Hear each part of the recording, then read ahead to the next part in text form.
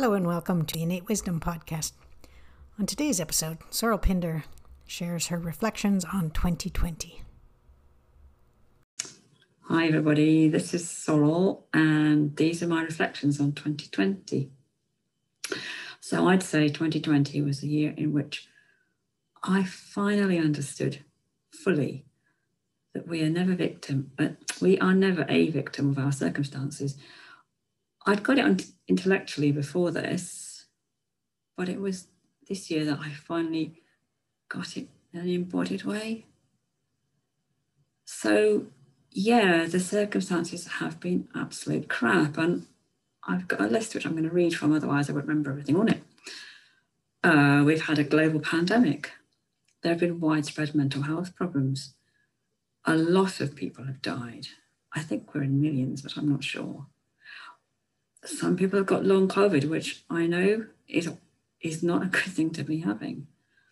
We've had a lot of lockdowns. We've had cancelled holidays, cancelled weddings, lost jobs, massive curtailment of almost everything except going out for a walk. And of course, you couldn't even buy loo paper for several weeks. But those circumstances are just the canvas in which I've painted the painting of my life. And actually, that's a new metaphor for me because I have a new partner and he's an artist. And so together we have painted the painting of our new life on this rather weird canvas of the pandemic.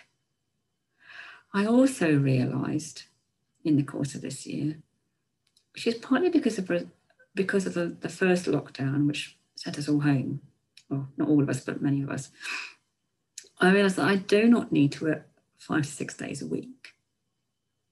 And when you're working that many days, how can you enjoy?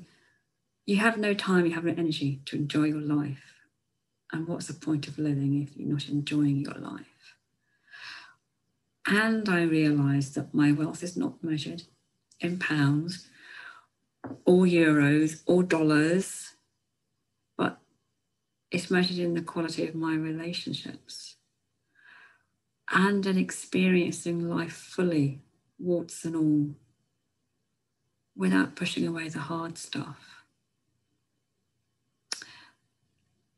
And because of, well, I say because of, I would say it's because of the pandemic and because of the fact that I was in a new relationship, I've dealt with a lot of feelings which have come up from a long time ago, difficult stuff, which I've never really dealt with properly before, not because I've always pushed it away one way or the other, or tried to fix it.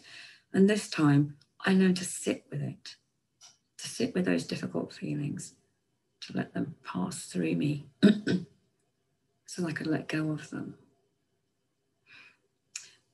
And I remember Amir Kakuti, who, when he posted early on, I think probably April, maybe April, asking what people had learned from the first lockdown.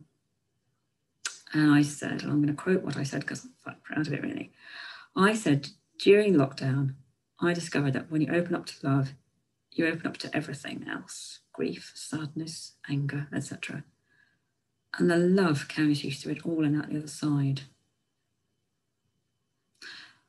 Perhaps the thing that I found hardest to learn, which I therefore count as maybe my biggest success, is that I learned to trust myself, to trust the people I love, and to trust the weird, or universal consciousness, or the divine, or God, or whatever you want to call it. And in trusting the weird, I learned that in the weird, all is held and all is safe.